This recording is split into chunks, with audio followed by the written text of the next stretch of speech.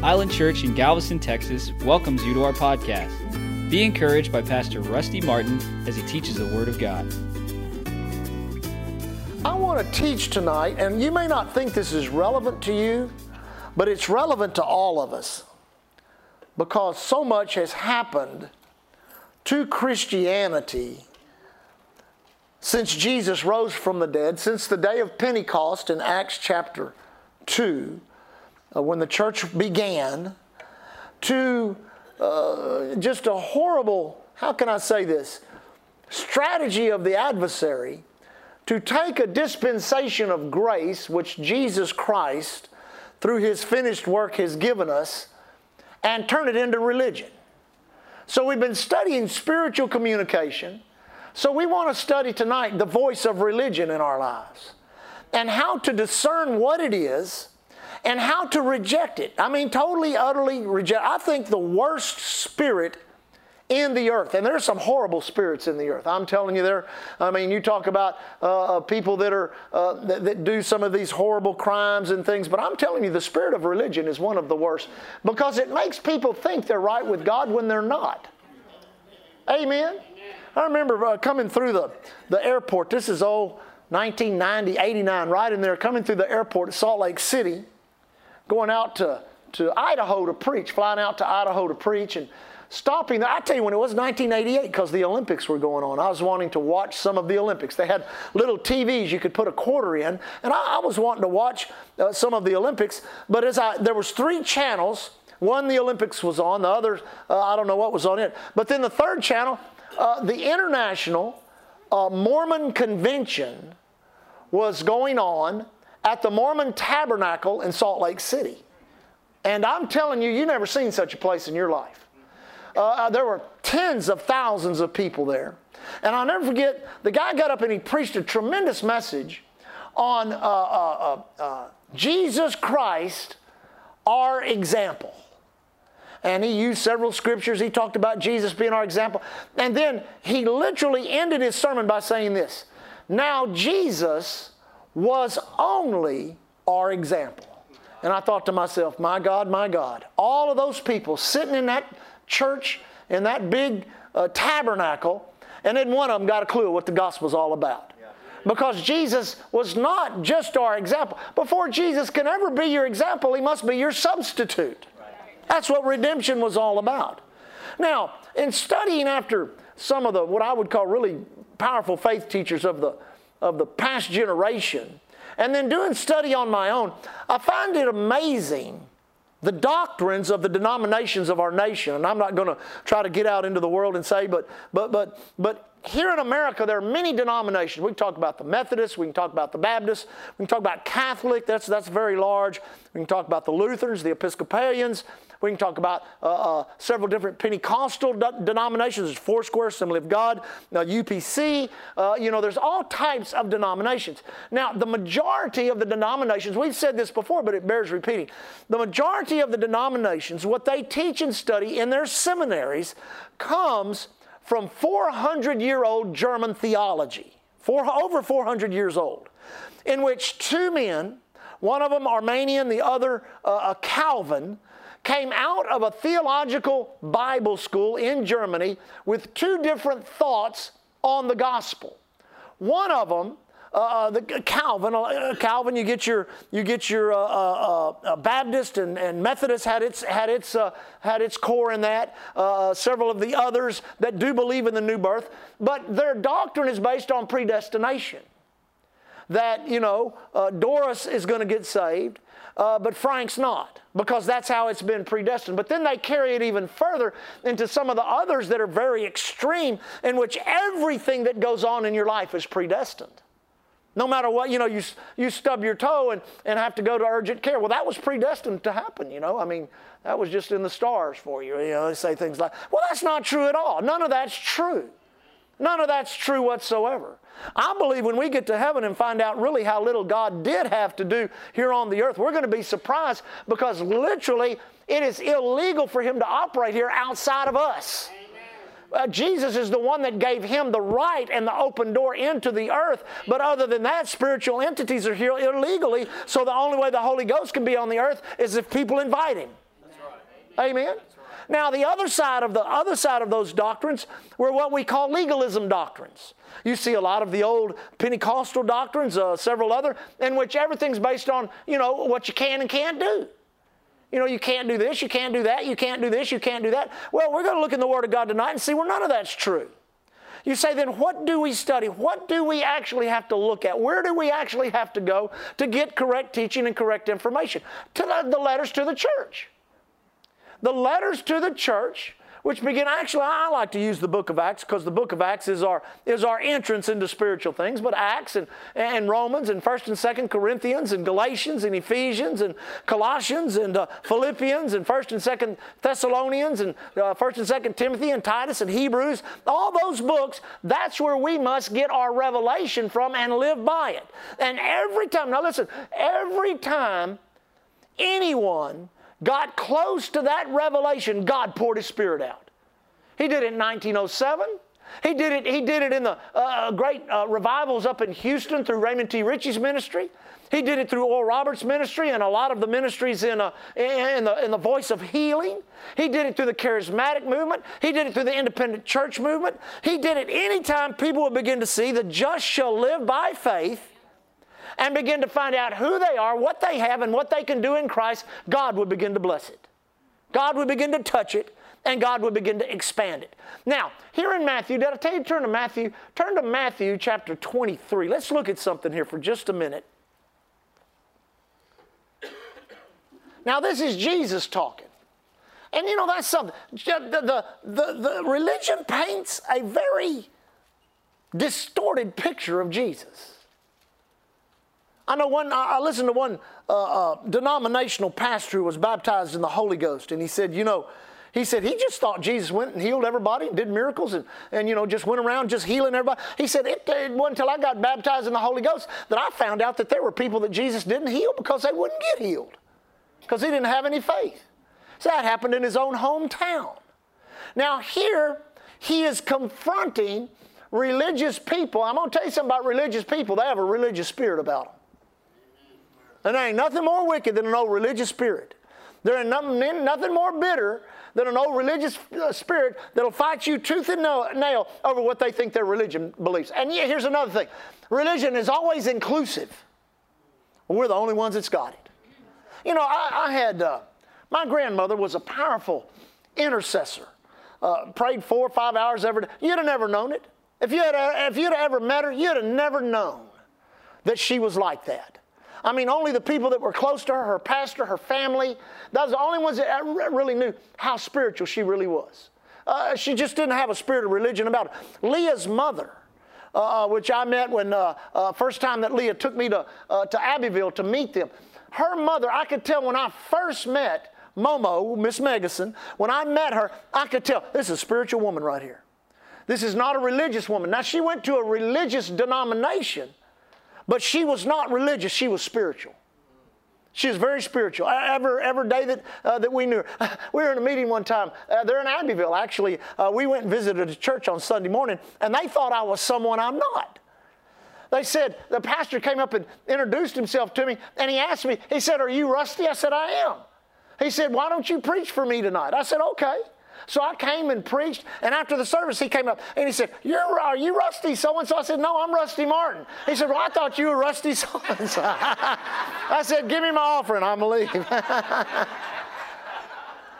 But the Spirit of God got to moving in that meeting, and people began to fall out under the power of God.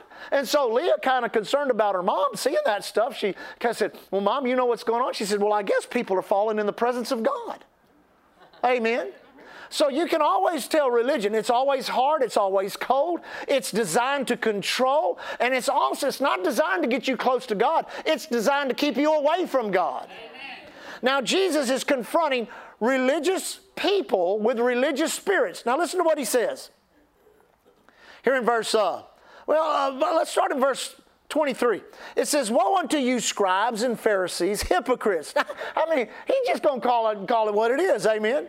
Hypocrites, for you pay tithe of mint and anise and cumin, that's different things they use for currency back there, and have omitted the weightier matters of the law, judgment, mercy, and faith. These ye ought to have done, and not to leave the other undone. Now then listen how it goes on. Ye blind guides, which strain out a gnat and swallow a camel. That's a great definition of religion. It says, woe unto you scribes and Pharisees, hypocrites, for you make clean the outside of the cup and of the platter, but within they are full of extortion and excess. Boy, I bet those guys were squirming when he was teaching this. You know it? Could you imagine being in that meeting and being a Sadducee, a scribe, or a Pharisee and know that Jesus was talking to you? Not only that, he had all these miracles to back up that he was of God. I bet they were freaking out. Amen? Notice what he says. He says, woe unto you scribes and Pharisees, hypocrites, for you are like unto whitewashed sepulchres, which indeed appear beautiful outward, but within full of dead men's bones and all uncleanness. Whoa! That's a pretty strong indictment. But you know, I've been in some beautiful churches where God wasn't there. I've been in some beautiful churches where God wasn't there, and I've been in some grass hut churches where God was. Amen. Doesn't matter how beautiful the building is, it matters what's inside the people.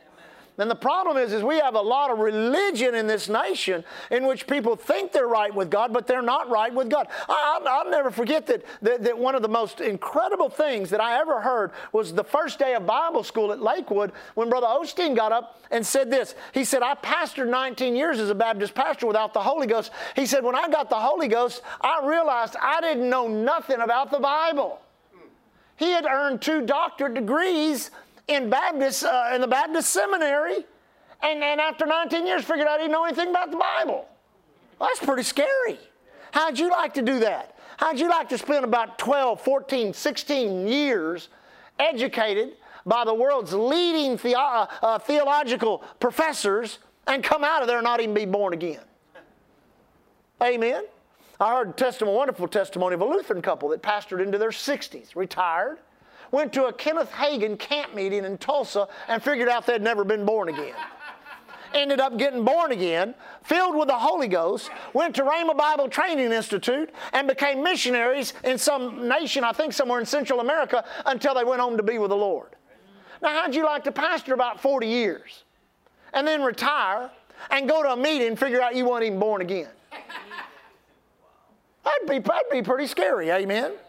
Now notice, let me read a couple more verses. Even so, you also outwardly appear righteous. Now notice that phrase. Outwardly appear righteous. Now I've been around, I've tried many times to be the good, nice, everybody's friend pastor, and that doesn't work. Man, if they know that you're a Holy Ghost person, if they know you're full of the Holy Ghost, the life and power of God, I'm going to tell you something. Religious people don't want nothing to do with you. They don't want anything to do with you because you have a level of revelation that they don't have. You have a level of authority that they do not walk in. And many times if they're obsessed with that religion, then there is a spirit that controls them and they don't want nothing to do with anybody that can come set them free. Amen? Now notice what it says. He says, even so also you outwardly appear righteous unto men, but within you are full of hypocrisy and iniquity. Now I'm telling you, that's some pretty strong words. Full of hypocrisy. That means you say one thing and do the opposite. You tell me not to steal, but you're out stealing anything you can get your hands on. You tell me not to lie, but everything out of your mouth is a lie. That's what hypocrisy is. And iniquity is the motivating force inside the human spirit that empowers you to sin. It says you're full of iniquity and hypocrisy. Now he's literally giving us a definition of what religion actually is. Now I wrote a couple of notes. The voice of religion, it does not produce spiritual structure. It produces rules and regulations outside of spiritual structure. What the Bible calls dead works. Now go to the book of Hebrews. Let me show you real quick. They're in Hebrews Let me find where I've got it marked. Hebrews chapter 9. And for the sake of time, I'm just going to pull one scripture out. You ought to study Hebrews chapter 9. It's one of my favorite chapters in the Bible because there's so much in it about what the redemptive work of Christ has done. The what I call the climax verse of it, verse 9, not by the blood of bulls and goats, but by His own blood entered He once into the holy place, having obtained eternal redemption for us. Oh my goodness. You talk about a work of grace. That's not religion. That's the grace of God. And that's something we must understand about religion. Religion rejects grace. Because of religion, it rejects grace. It'll accept legalism. It'll accept rules and regulations. It'll accept all kinds of stuff. But when it comes to grace, it don't want nothing to do with grace. Amen. You ever notice this? Now, don't start a fight with me over this. But have you ever noticed this? Because some of you can relate to this. Have you ever noticed how prejudiced religion is? Now think about that for a minute.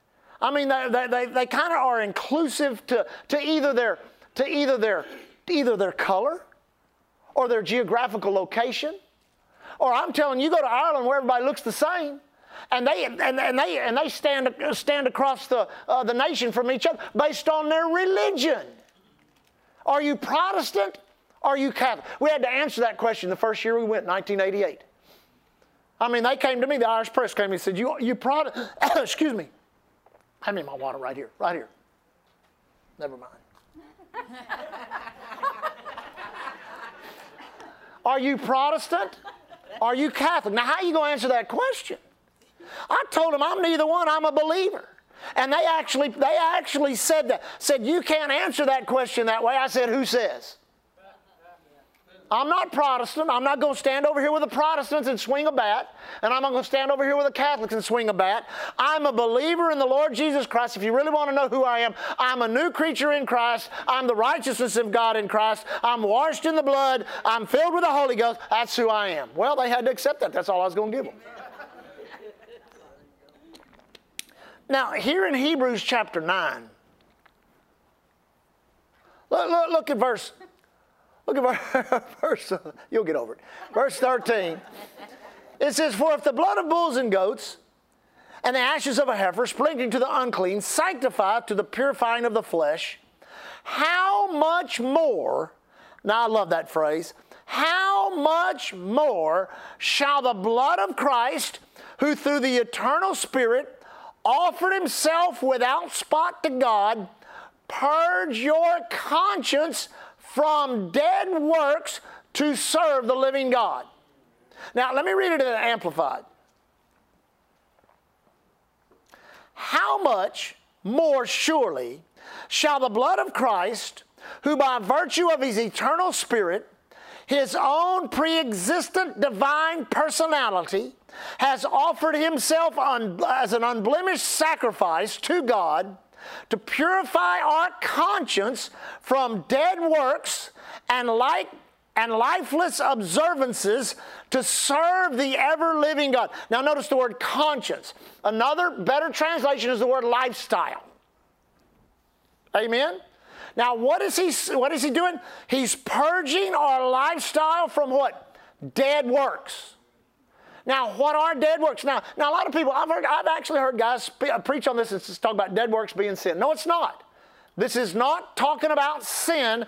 This is talking about dead works. Amen? You say, now what do you mean by that? Dead works is anything that seems to have religious significance but has no basis in the Word of God. Now, Paul is writing this letter to who? Who's he writing it to? To the Hebrews. Well, I know he's writing it to us, to the body of Christ, to the church. But he targeted who?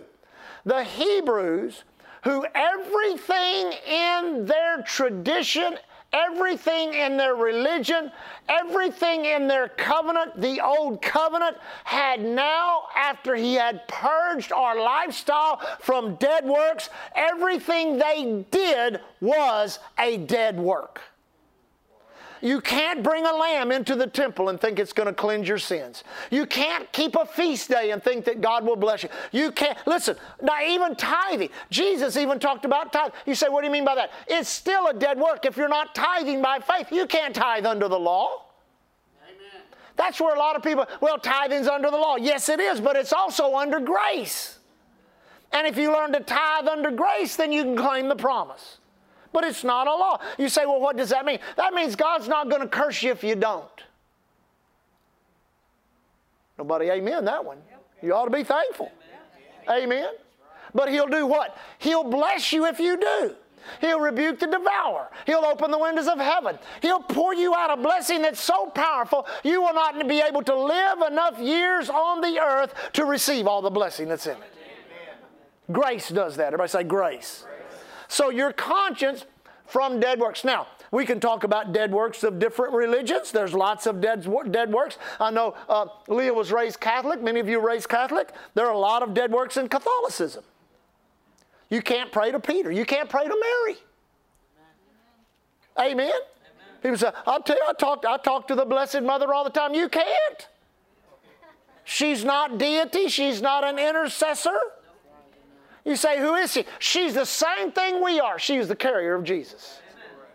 She carried Jesus physically in her womb. We carry Jesus spiritually in the womb of our heart, in the womb of our spirit. Amen. I know they teach that she was divinely, that she was divinely, what's it called? Immaculately conceived, just as Jesus was. They called her mother a saint, Saint Anne. Well, you go over to Luke chapter 1 and you'll see she's just like we were. I mean, this big angel came to her with the Word of God, and the Bible says she cast in her mind what manner of salutation this should be. Then he started talking about all the Word, and then the Bible says, he said, how can this be, seeing I know not a man? It wasn't until that angel began to include the ability of the Holy Ghost. Which does what? Which enlightened your spirit, that the womb of her spirit opened up, and when the womb of her spirit opened up, the womb of her flesh got pregnant with Jesus and the Word of God. That's how simple it was. Amen? So there's a lot of dead works in Catholicism, but you get I know, and we were part of a move of God that took place. I guess it started about 1992, 93, in which there was a group of people that made an exit out of the United Pentecost religion. Now there was a pastor, actually a good friend of mine in Huntsville, Texas. We were preaching at his camp meeting, and he came to me and he says, I have a friend over in Bryan College Station. And he's just come out of the United Pentecostal Church. And his church just split 4 ways from Sunday. He says he's got about 20 people meeting in a building. And he said that's what the guy told me. He said, this pastor's a friend of mine. He said, listen, man, I've tried to help him. And he said, I told him he needs to get you to come preach. And he said, Rusty, if you'll go preach, and just do if you'll have you Sunday morning, Sunday night, Monday night, Tuesday night, whatever he'll do, I'll give you the offering. I said, who's the guy in Huntsville? Jeff. I said, Jeff, you don't have to give me an offering. I said, I'll just go. And sure enough, he scheduled me for Sunday morning, Sunday night, Monday night. So we went over there, and it was worse than Jeff described it. I mean, you never saw such long faces. You never saw such bitterness, and you never saw such bondage. And I got up and just taught on simple faith to access the presence of God. And I'm telling you, the Holy Ghost showed up, and the power of God began to... He said, when can you come back? I said, well, how soon you want me to come? He said, like next week? I said, well, I can't come back next week. I said, it'll probably be about 6 or 8 months. 6 or 8 months later, we came back and did 2 services a day, Sunday through Wednesday, and he had about 100 people. And I'm telling you, that place got set free, and they ran, and they danced, and they shouted, and I think we preached for them for 10 years. And the last time we preached for them, they had built a new building and had about 1,200 people, and they're the freest people you ever saw in your life. Whom the Son sets free is free indeed. Now, I preached for his dad up in Houston, who pastored the largest UPC church in the Houston area. We went and went out to dinner with them, and I think we preached for them twice. I'm not sure, but anyway, we went up there and held meetings for them. They did 2 services on Sunday morning and a service on Sunday night, and I'm telling you, those people had gotten free. All the women were wearing makeup. Well, see, you couldn't do that. Back in the, all of them had on big old diamond rings. I mean, your UPC people got some money, I'm telling you. They had big old diamond rings. And I'll tell you two things they got. They got money and they got music. And I'm telling you, that music, they were going on. And I'm telling you, we had such a time. He told me later, sitting at his table, he said, as I look back on it, he says, I cannot believe that I lived like that for so many years. This is what he told me. He said, I lived in fear of God. He said, I loved God. I prayed.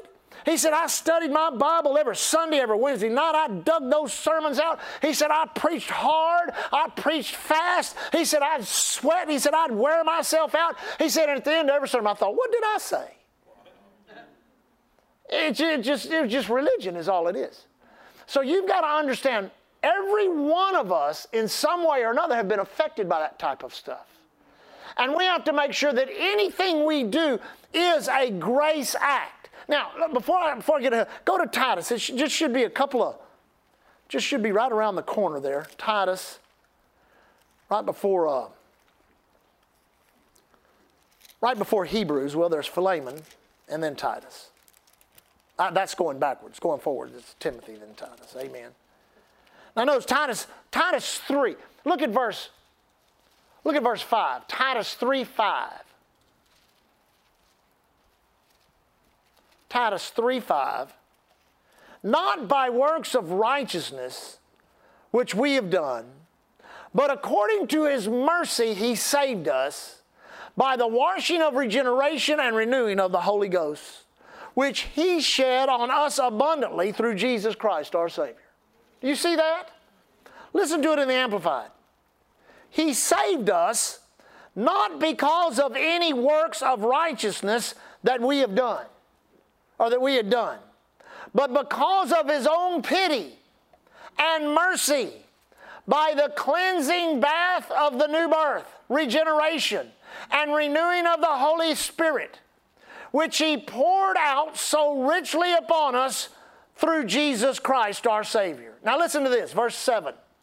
And he did it in order that he might justify by his grace, by his favor, wholly undeserved, that we might be acknowledged and counted as conformed to the divine will in the purpose, thought, and action, and that we might become heirs of eternal life according to our hope. You know what he's saying here? You ain't got nothing to do with this thing. That's what he's saying. He said, you don't have nothing to do with it. It was your God. It was his love. It was the powerful character traits of his nature, which began with grace, included faith to access that grace, included righteousness, and he gave it all to you as a free gift so that you could begin the day you got born again to participate with eternal life. Amen. Oh, I'm telling you, if you ever get that in your heart and in your spirit, it'll cause you to shout at midnight. Amen. I like what one friend of mine used to say. He said, it'll make you swing out over hell on a cornstalk and spit in the devil's eye. Amen? I'm telling you, it's by grace we are saved through faith, not of any works which we have done. It is the gift of God, least we should boast. Oh, my goodness. Religion requires law. So instead of religion, God gave us grace, which is accessed by faith. That's such a powerful truth. I said that's such a powerful truth. Now, go over to Romans chapter 8. Let me see if I can do this without getting myself in trouble. Romans chapter 8. Romans chapter 8 says, there is therefore, verse 1, there is therefore now no condemnation to them which are in Christ Jesus, who walk not after the flesh, but after the Spirit. Amplified says it like this. There is now no condemnation No adjudicating, how do you say that? A judging guilty of wrong, for those who are in Christ Jesus, who live and walk after the Spirit, who live and walk not after the dictates of the flesh, but after the Spirit. Now, one of the things that religion does is it takes a superficial view of the Word of God and builds its standard around a superficial view, not allowing the Holy Ghost to impart true revelation of the Word. Now, the reason I picked Romans chapter 8 is I wanted to go to a scripture here in Romans chapter 8 and prove that point before we close. I want you to go to Romans chapter 8.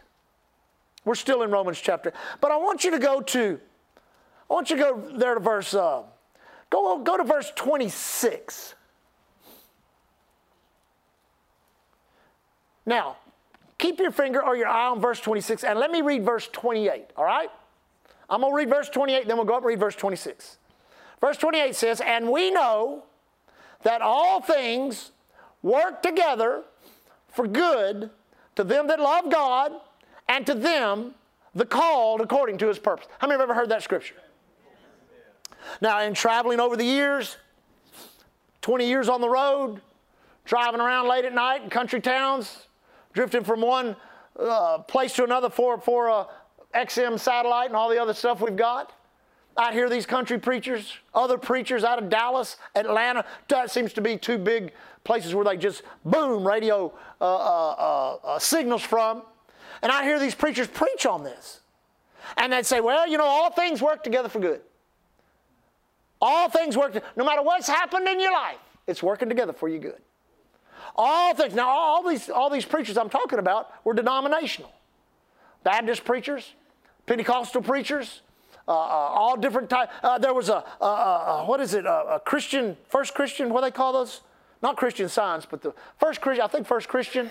Anyway, all of them that I heard that it impacted my memory, all of them would say that, and they would preach the same thing. They would say, now listen, did you break your leg? Well, it's going to work together for you good. You have a car wreck? It's going to work. Did they diagnose you with cancer? It's going to work together for you good. No matter what's going on, if you serve God, all things are going to work. Now see, they're taking a superficial view of a scripture without having any revelation.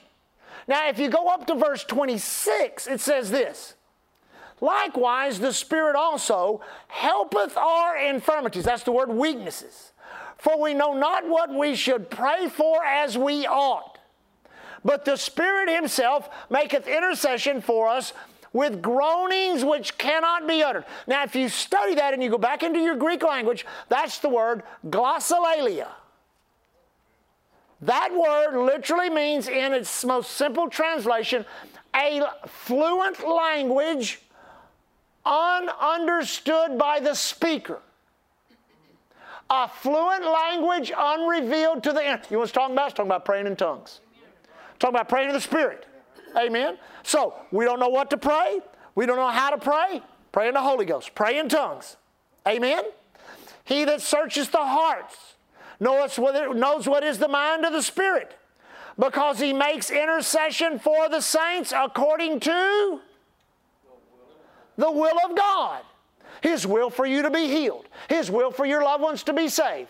His will to prosper you. All of the things that God's will encompasses into your life and wants to do in your life, this scripture is saying, if you'll pray in the Spirit, you may not know how to pray, you may not know what to pray, but man, you've been filled with the Holy Ghost, you have this heavenly language, you can begin to pray these things out in the Spirit, and if you do that, then verse 28 belongs to you. And we know that all things work together for good to them that love God, to them who are called according to His purpose. Reference the scripture above it. Praying what? According to the will of God. Ties them both together. So He's not talking about everybody out there that goes to the First Church of whatever. See, religion will look at that and write books on it. How all things will work together. Listen, that's why you got to be careful who you listen to and how you listen to them. Because I know some people that are legitimate, got big churches, big ministries all over TV. And one of them in particular has written several books on this subject. And this is the conclusion. Whatever you are in life, and however you have lived your life, that's God's hands upon you in order to get you to the place in which you can hear the gospel and be born again. So if you're a prostitute, a drug addict, if you're a crooked politician or banker, if you've been through 5 divorces, then God orchestrated all of that in your life because He knew that He'd get you to Him through all those negative things happening to you. I'm thinking about, what about it's the goodness of God that leads men to repentance? What about the Bible? What about Scripture? See, religion always takes its liberty to depart from Scripture. Much of religious doctrine is based on, now listen to me very carefully, this will help you in your own faith walk. Much of religious doctrine is based on unanswered prayer. Now let me say it again. Much of religious doctrine, you take the doctrine of God doesn't heal anymore. I heard an argument on that the other day. I thought it was pretty good. A couple of guys going back and forth, and one was talking about healings today. No, healing's not for today. No, healing's for today. No, healing's not for today. Healing's for today. No, healing's not for today. So he said, well, how about salvation? Oh, yeah, salvation. He says, well, the Bible says that for by grace we're saved through faith. It's not of works. It's the gift of God, least any man. So we can get saved. Yeah. How do we get saved? By faith. Well, what about over here in James where it says, the effectual fervent prayer of a righteous man availeth much, and the prayer of faith shall raise up the sick people? Well, the guy couldn't answer that. He said, well, you're saying healing's done away, and for order for healing to be done away, faith has to be done away. The guy had no answer for it. Because you can't answer revelation with speculation. You can't answer revelation with religion. It'll shut it up every time. Jesus proved that. Amen? But right here in this scripture, we see very plainly, no, God didn't make you a drug addict so you could end up getting born again. God didn't cause you to go through some horrific, horrible life experience knowing that that life experience would draw you near to God. I actually heard a lady say that one time. I want to pray for my son. He's backslidden away from God, that God would give him a car wreck and he would end up on his back in the hospital. I got to get his attention then. I thought, please, Mama, don't pray like that. But you get around some folks and that's all oh yeah. Oh, that's holy. Oh, that's righteous. Oh, yeah. Put him on his back in that hospital. God will get his attention then. Well, that's not necessarily true. Amen? So, what God wants is not some religious, lifestyle. He wants you free. Everybody say free. Free. Now, go to John chapter 8. Religion. Everybody say religion. Here's the definition I was able to glean, studying several different places in which I looked at the definition. Religion is the state of being religious. Amen. If you're religious, that's what, if your religion is a state of being. An institutionalized system of religious attitudes, beliefs, and practices. Amen. Now, to say anything about no definition that I saw said anything about the Bible. Said something about God, said something about piety, said something about holiness, but none of it said anything about the Bible. Now, notice what it says again. An institutionalized system of religious attitudes, beliefs, and practices.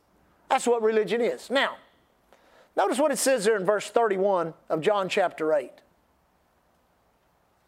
It says, then Jesus said to those Jews which believed on him. So he's got his own crowd with him. Amen? He's got people have been following him. People that have been getting miracles. People that have been being blessed by his ministry. They're around him. And so he said, I'm going to talk to these guys.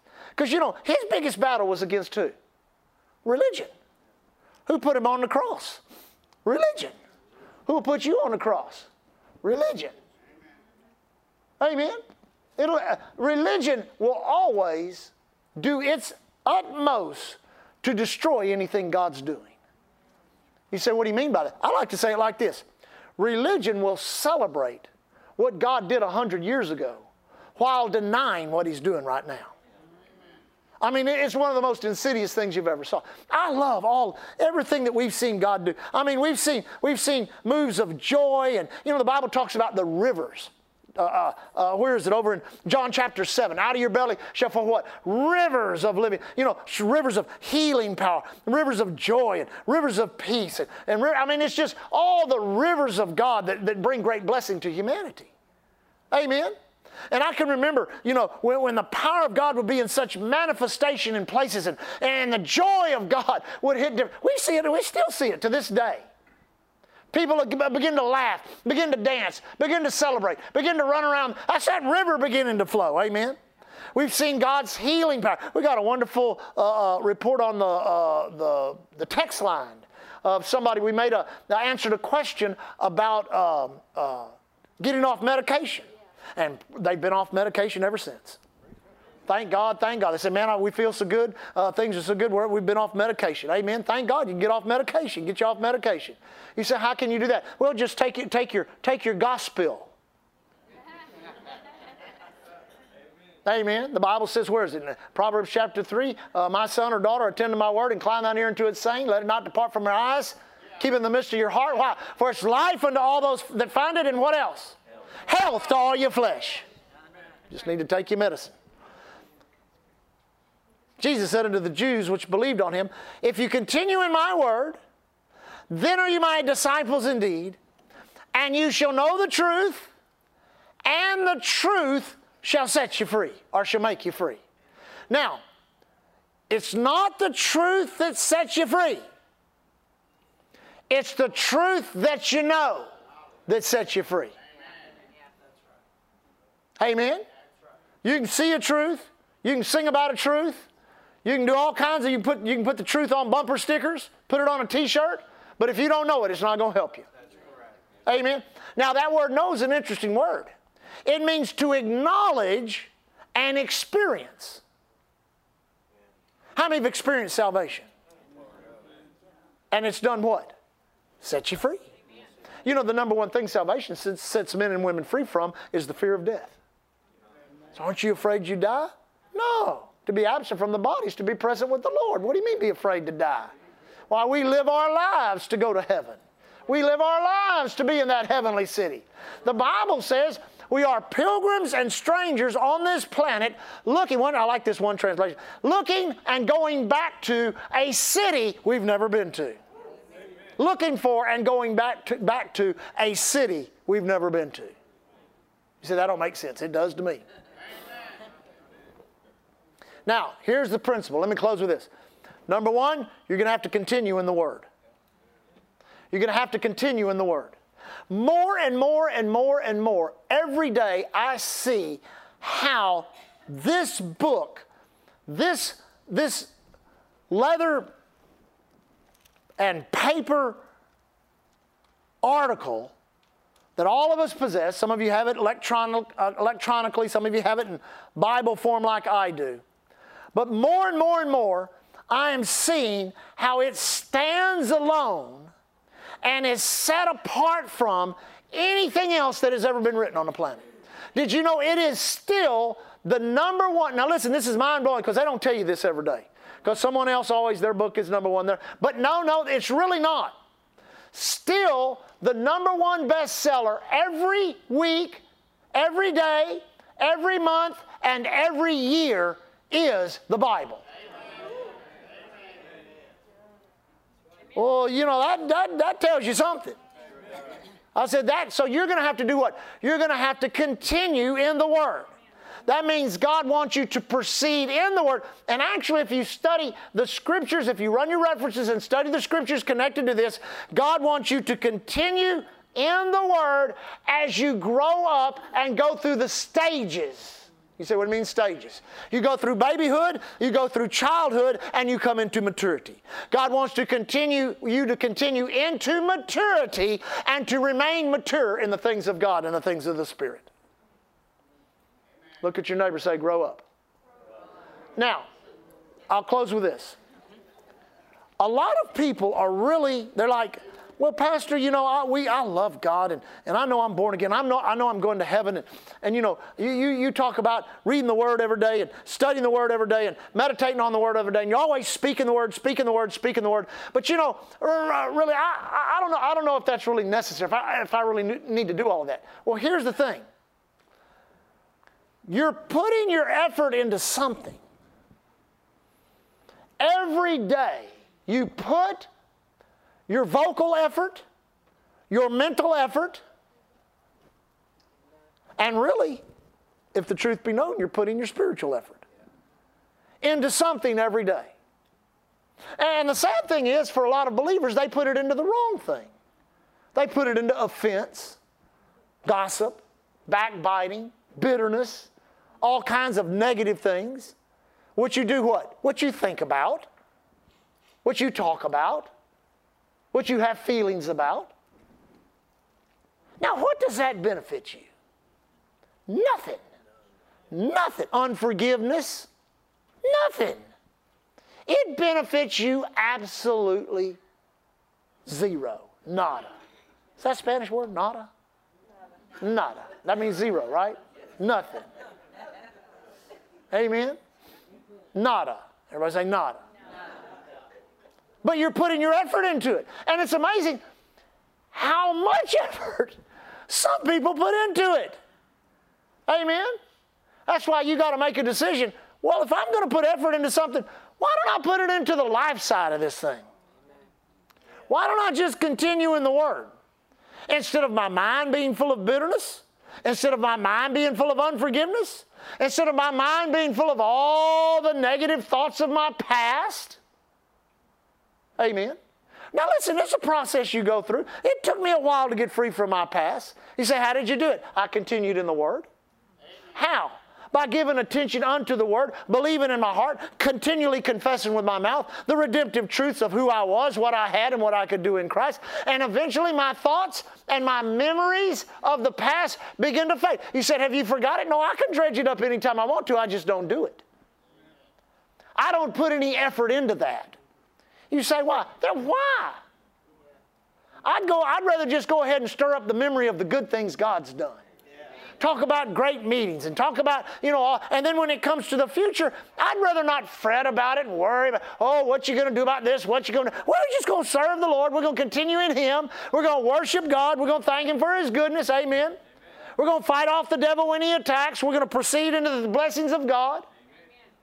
Amen. So continue put your effort into serving God.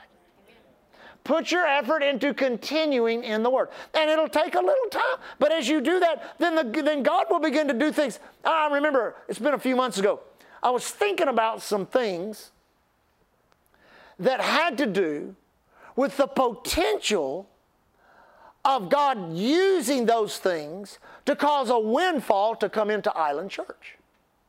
And I was thinking about them. They were fun to think about.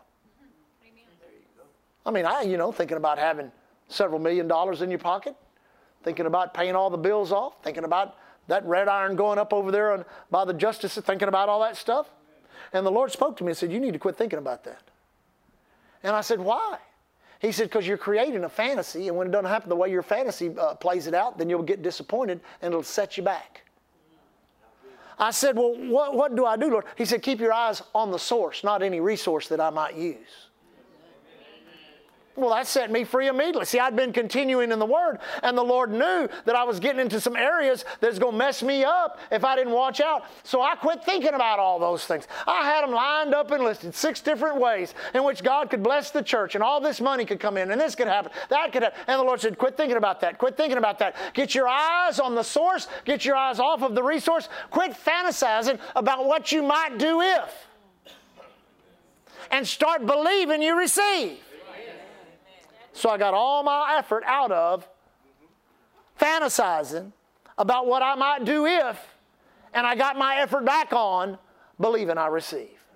Yeah. Amen? See, that's how God will do. He'll just bring you right along, step by step, line upon line, precept upon precept, so that you can enter into those different stages of babyhood, childhood, and adulthood. We'll talk about that in the next couple of weeks. That'll show you and help you identify where you are so you can continue to grow up in the things of God. And I think as long as we live on this planet, we still grow. We still grow. I like what one preacher said. He said, you need to grow to the point in which in your latter years of life, when you close your eyes on this side and open your eyes on the other side, it ain't going to be that big of a change. It's just going to be a location change. It's not going to be a thinking change. Well, you say, I don't know if I can get there. Well, it's fun to try anyway. I'd rather aim high and miss a little than shoot low and hit the mark. Amen. You get something out of that? How many go get rid of your religious mindset? Amen. Religion is terrible. Religion is man reaching up to God and always coming up short. But Jesus is God reaching down to man, and He never came up short. Amen. Hallelujah. Stand on your feet tonight. Father, we bless your name. Thank you so much for the Word of God. Thank you that you did not leave us religion. You left us grace. You left us mercy. You left us compassion. And we recognize and realize it's not by works of righteousness which you have done. It's according to your mercy you've saved us. Thank you for your mercy as we leave tonight, as we stand upon your word, Lord God, so that we might walk in faith. Thank you for protection and safety. We declare over all the church, no evil befalls us. No plague comes nigh our dwelling place. Angels have charge over us.